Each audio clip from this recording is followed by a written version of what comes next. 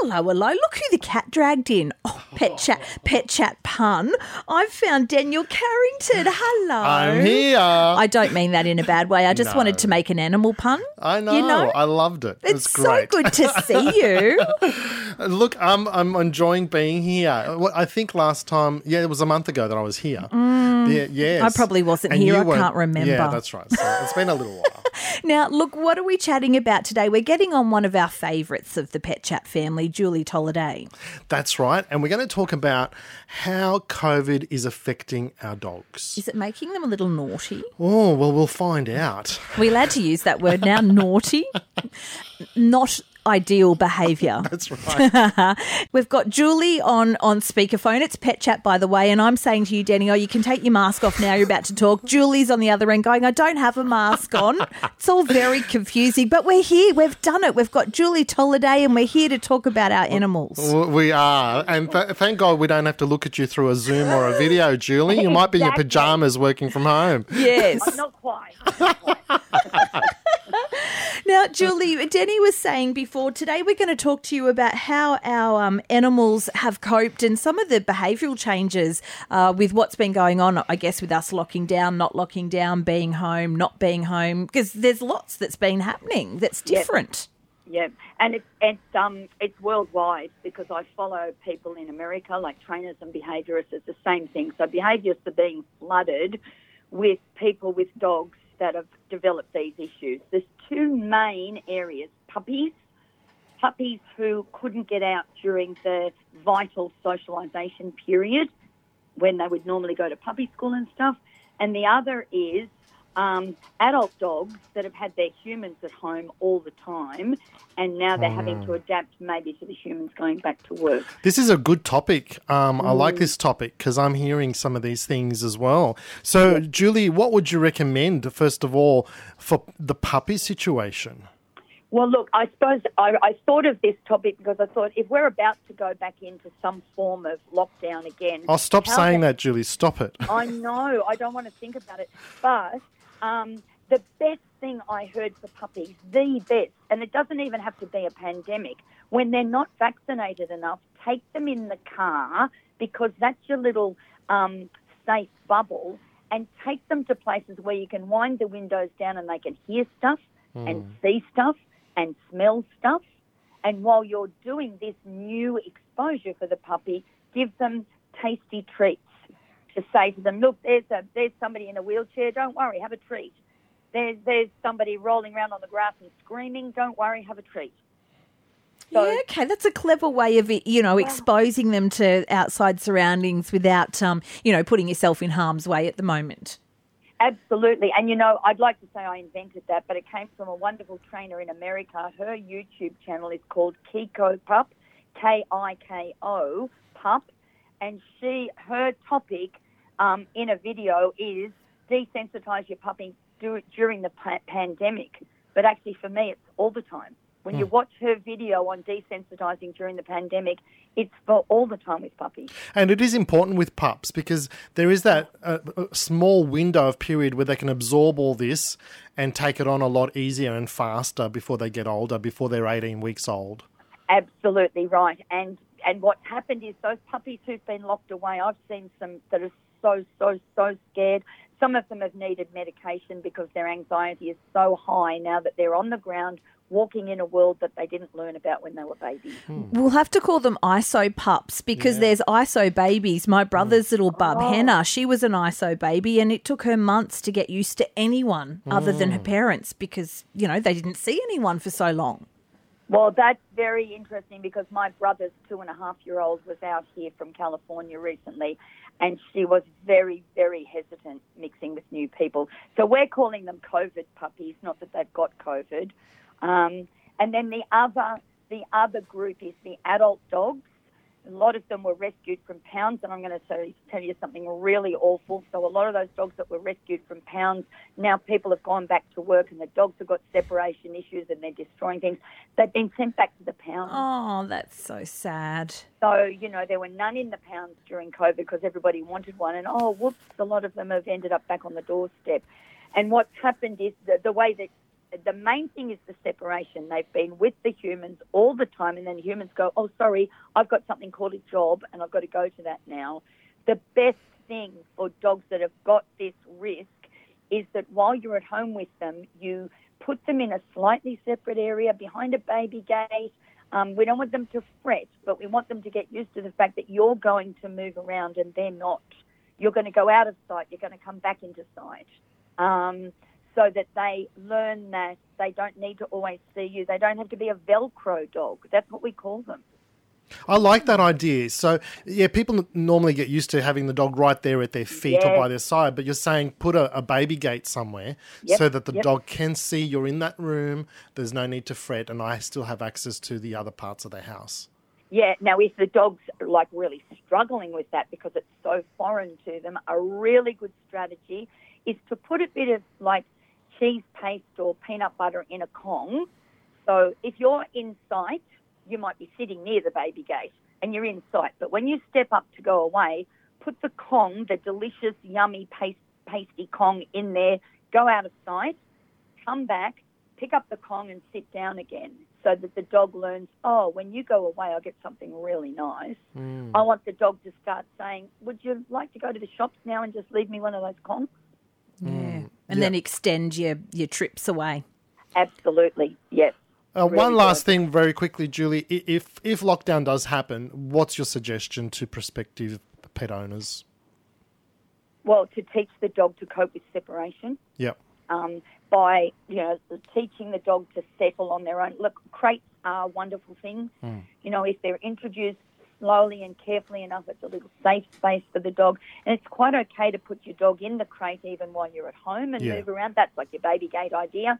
And, if there's, and I, even if it was an older dog, I would still go, okay, we're allowed to get in our cars and drive somewhere. We're not going to get out. But think of places like the edge of the beach where they can hear the waves crashing. Or take them for a little walk. Do some light exercise. Yes, absolutely. Just try to don't let them become Velcro dogs and scaredy dogs at home. Well, Julie, it's always wonderful speaking to you. I know you can't. This is such a huge topic, but I just want to know, our biggest call at the moment on Pet Chat would be dogs that are barking during the day when the owners are away. So, I guess some have anxiety issues. I guess there's a multitude of reasons. Yep. If it's an older dog, just is there hope? Can they change that behaviour or is it too late? Yeah, well, I think that if that barking can be for lots of reasons, but if that barking is because you've gone away and left me, then it is getting the dog used to the fact that you're not always there. Also, Kongs that are, the rubber Kong, not the wobbly one, but the rubber one that you can stuff food into. Don't fill it with peanut butter. Your dog will never be able to get its tongue off the roof of its mouth. But if you... But you can change the behaviour, so it's not all hope is lost. Oh, no. I say to people, what, you're going to live like this till the dog passes? Yeah. It's about teaching the dog to be settled, content. A frozen Kong is what I was about to say, like even some sort of, even a diet food, even some raw natural food, smack it into the Kong, freeze it, and then your dog is going to be very busy licking a frozen meal out of a Kong.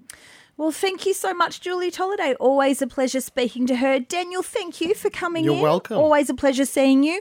We do have a lot of questions coming through on Pet Chat. Dr. Paul in the studio, and I know that the phones have been going crazy. So let's go straight to Jenny, I believe. Hello, Jenny. Sorry that you've been waiting, but we've got the vet here now. Right. How can we help you today? It's my daughter's cat. He's started licking himself so much that he's pulling his fur off. Mm-hmm. And, well, he started this a couple of months ago, and he's just got last week he came up with his whole chest so bare that he'd drawn blood. Now he's got this great big bare patch on his chest that's scabbing over now. Yeah, sure. So we don't know whether he's neurotic or there's something else wrong. No, well, certainly you can get self-trauma associated with behavioural disorders. So it's called as displacement behaviour. Cats will often groom excessively if they are very nervous, and that can get to the stage where they will draw blood. But I guess the first thing is to work out whether this is a behavioural disorder or whether this is a physical disorder. And certainly allergies in the skin can initially cause cats to become irritated and they will lick. The cat's tongue is a very raspy organ. It's got lots of little spurs on it, and so enough licking will actually cause some trauma to the surface of the epidermis, and then that becomes a vicious circle. The more they lick, the more it irritates, the more it irritates, the more they lick. So certainly this would be a really good opportunity to talk to your local vet about this scenario, in that if it goes for too long, even though it may have started as an allergy, it may now become a behavioural disorder because the habit kicks in. So it sounds like it's been going for a few weeks now. So I would jump on this pretty quickly, in that you at least need some antibiotics by the sounds of things, because the skin is broken, and so the risk of infection is certainly present, if not already there. And then we'd like to probably get to the bottom of what's actually causing it. So the ventral abdomen is a very common spot in the chest area for either food or contact allergies. And so having a chat to your vet about what food you're feeding. There are lots of low allergenic food types you can use as alternatives to sort of more allergenic foods. And then the usual things like your flea controls, your parasite management, and then looking at other environmental allergens. Indoor cats often can have house dust allergy. And then there are the external pathogens such as pollens and grasses and things. Okay. All right. So it's a trip to the vet then. Absolutely. And in the interim, if you do have an e-collar, Elizabethan collar, or a way to try and prevent the cat from reaching the site, it will try and break that cycle a little bit so that the self-trauma doesn't continue until you can get in to see your vet. We do have a collar on him at the moment. He's a very sad little cat at the moment. But, must be so uncomfortable. Yeah, it doesn't stop him getting to his back, where he's also been doing it. The chest is the bad area that's actually broken the skin. If the back's involved, what flea management are you currently using? I think she puts the drops on his neck every so often. Yeah, so definitely recheck when that last dose was given, because cats chewing it, particularly at the tail base and the lower back, are very, very commonly affected by fleas. So flea bite allergy really affects the base of the tail and that lower lumbar region. Would that cause would the fleas cause actual little lumps on him, like bites? Not usually. The lumps you normally see from flea bites are generally where there's been enough trauma that you've got a dermatitis starting. You don't actually generally get lumps associated with a flea bite. We do, in that we often get a histamine response, so it actually irritates our skin, mainly because we're not a preferred host for the flea. But because the cat flea is designed to live on the flea, it would be sort of counterintuitive for the flea to create so much trauma that the cat tried to get rid of it. So they actually often don't show any signs associated with that until they become allergic to the flea saliva, and then the allergy kicks in. So how do we find out that? It's blood tests or something, is it? Or? To check for allergies, you can do what's called intradermal skin testing, where a dermatologist can give injections of a small volume of allergen over the body, and they measure the height and the diameter of the reaction. For fleas, it's an even easier situation. You just get a flea comb, you pass it through the coat, and you'll either find the flea themselves, or you'll find the flea feces, which are little black sort of flecks in the coat. Okay. And then if you actually even brush your cat over a bit of white paper, and then you spray that white paper with some spray water, the little black spots will become little red ink spots, which is the dried blood. So you can even do a test at home for flea. Oh, wow. Yeah. Okay. Very good. Well, thank you so much for the call, Jenny. We very much appreciate it. Let's go to Michael now. Now, Michael, you've got a 7.5-year-old male cavoodle, but he's getting up to a little bit of mischief. Yes. From time to time, he comes up from behind people and jumps up on them and nearly knocks them over. Yep. Now, we've been walking along the beach. We've had it happen to my partner at that time. Again, last night we had a visitor come into the home and he jumped up on them from behind. So are there triggers for when the event occurs?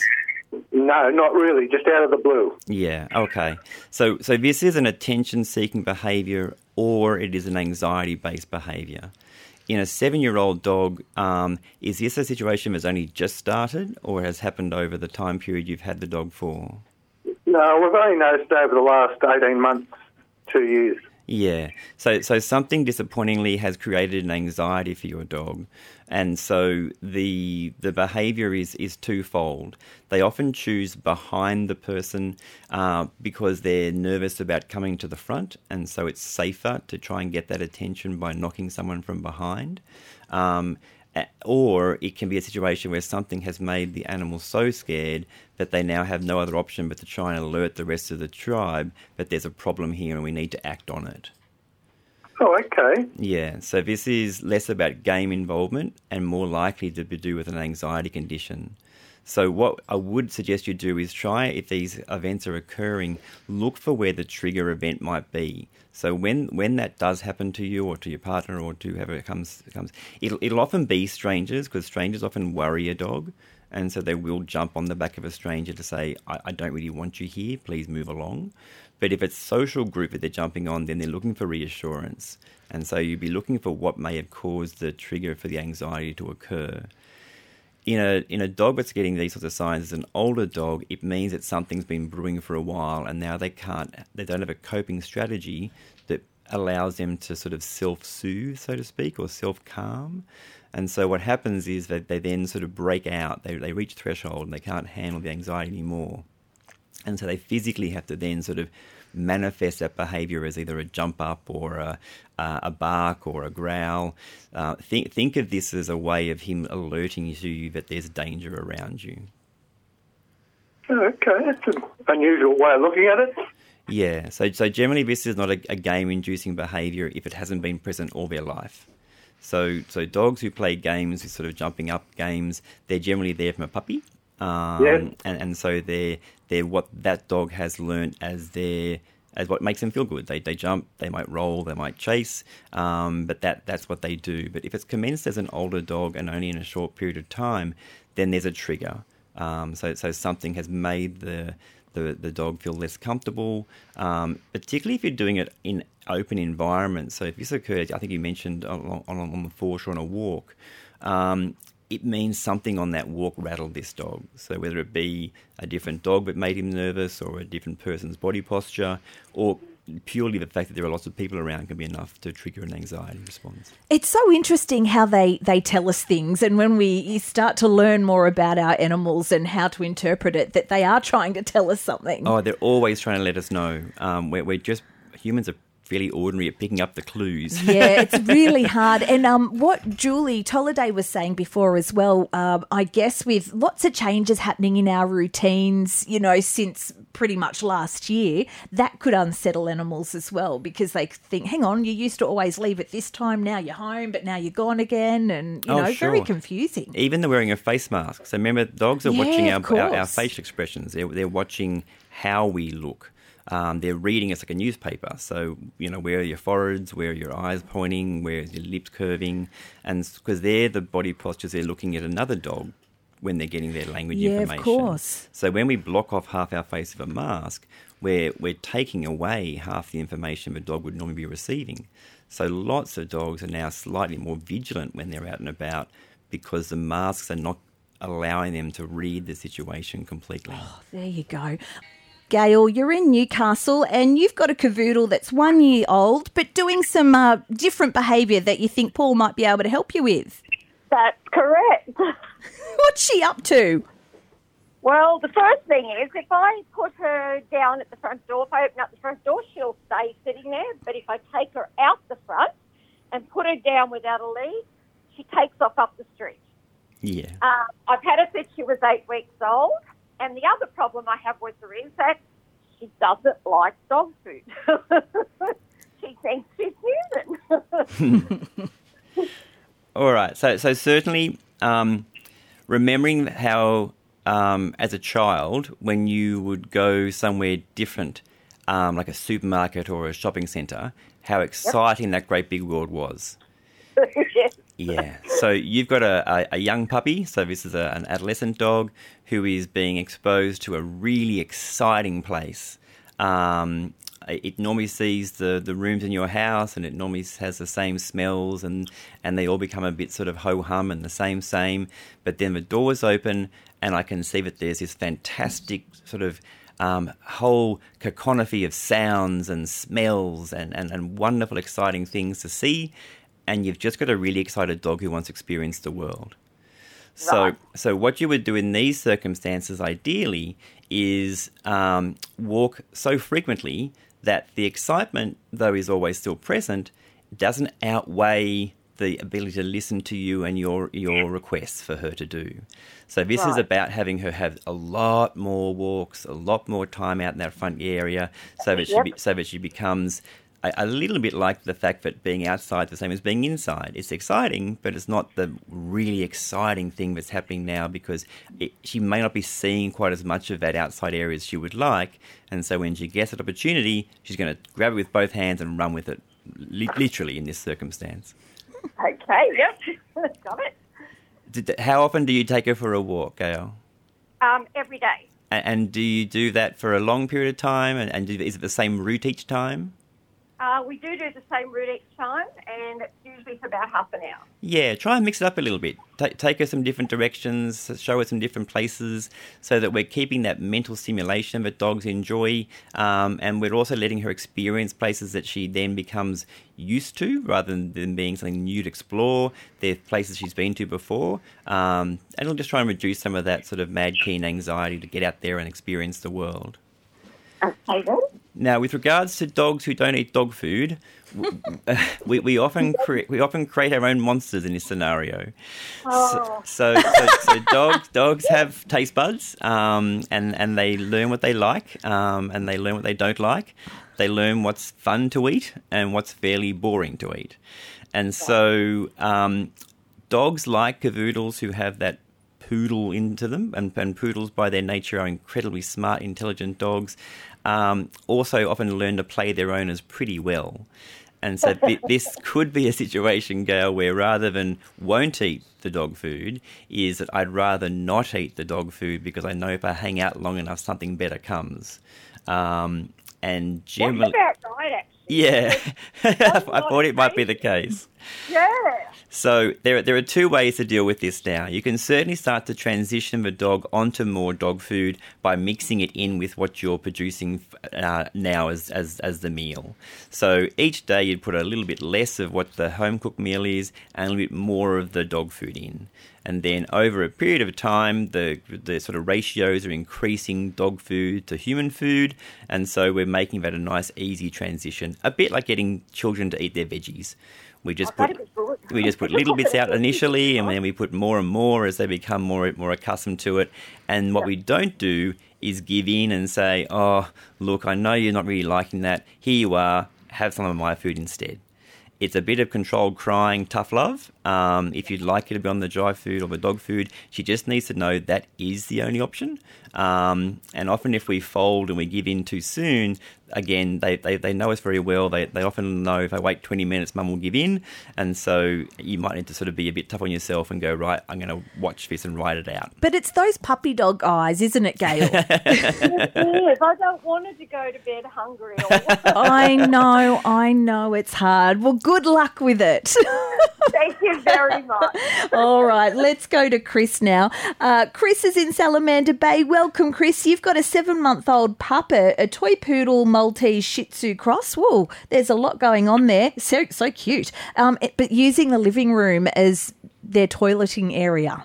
Yeah. That's right. I've got, in our wing, as I call it, she takes herself outside all the time through the doggy door and has done ever since, a couple of weeks from being home, after 8 weeks. But I haven't been able to train her to sort of take herself out when I'm in the living area. She uses the living area the same as what she does for the outdoor area. Sure. So this is not an uncommon scenario, Chris, and it's a very common thing we see in often small breed dogs. The outside world can be a little scary. And so when you're small, often you want to make sure that when you are defecating and urinating, that you can't really keep all of your vigilance up because you're busy doing your business. And so often dogs will choose places that they feel safer to do that in. And it could be that the living room at this stage is a safe spot and she's actually using this space instead of the outside because it just feels safe and secure.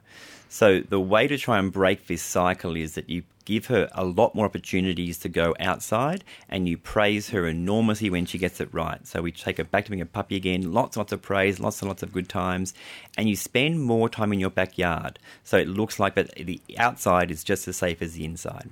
Okay, there you go. I can't believe it. It's gone far too quickly, but that is Pet Chat for the day. Paul's head spinning. He's like, oh my gosh, there's so much more to do. We will be back next week, though, Perfect. Of course. Thank you, Paul. Thanks for listening to this podcast from 2NURFM at the University of Newcastle.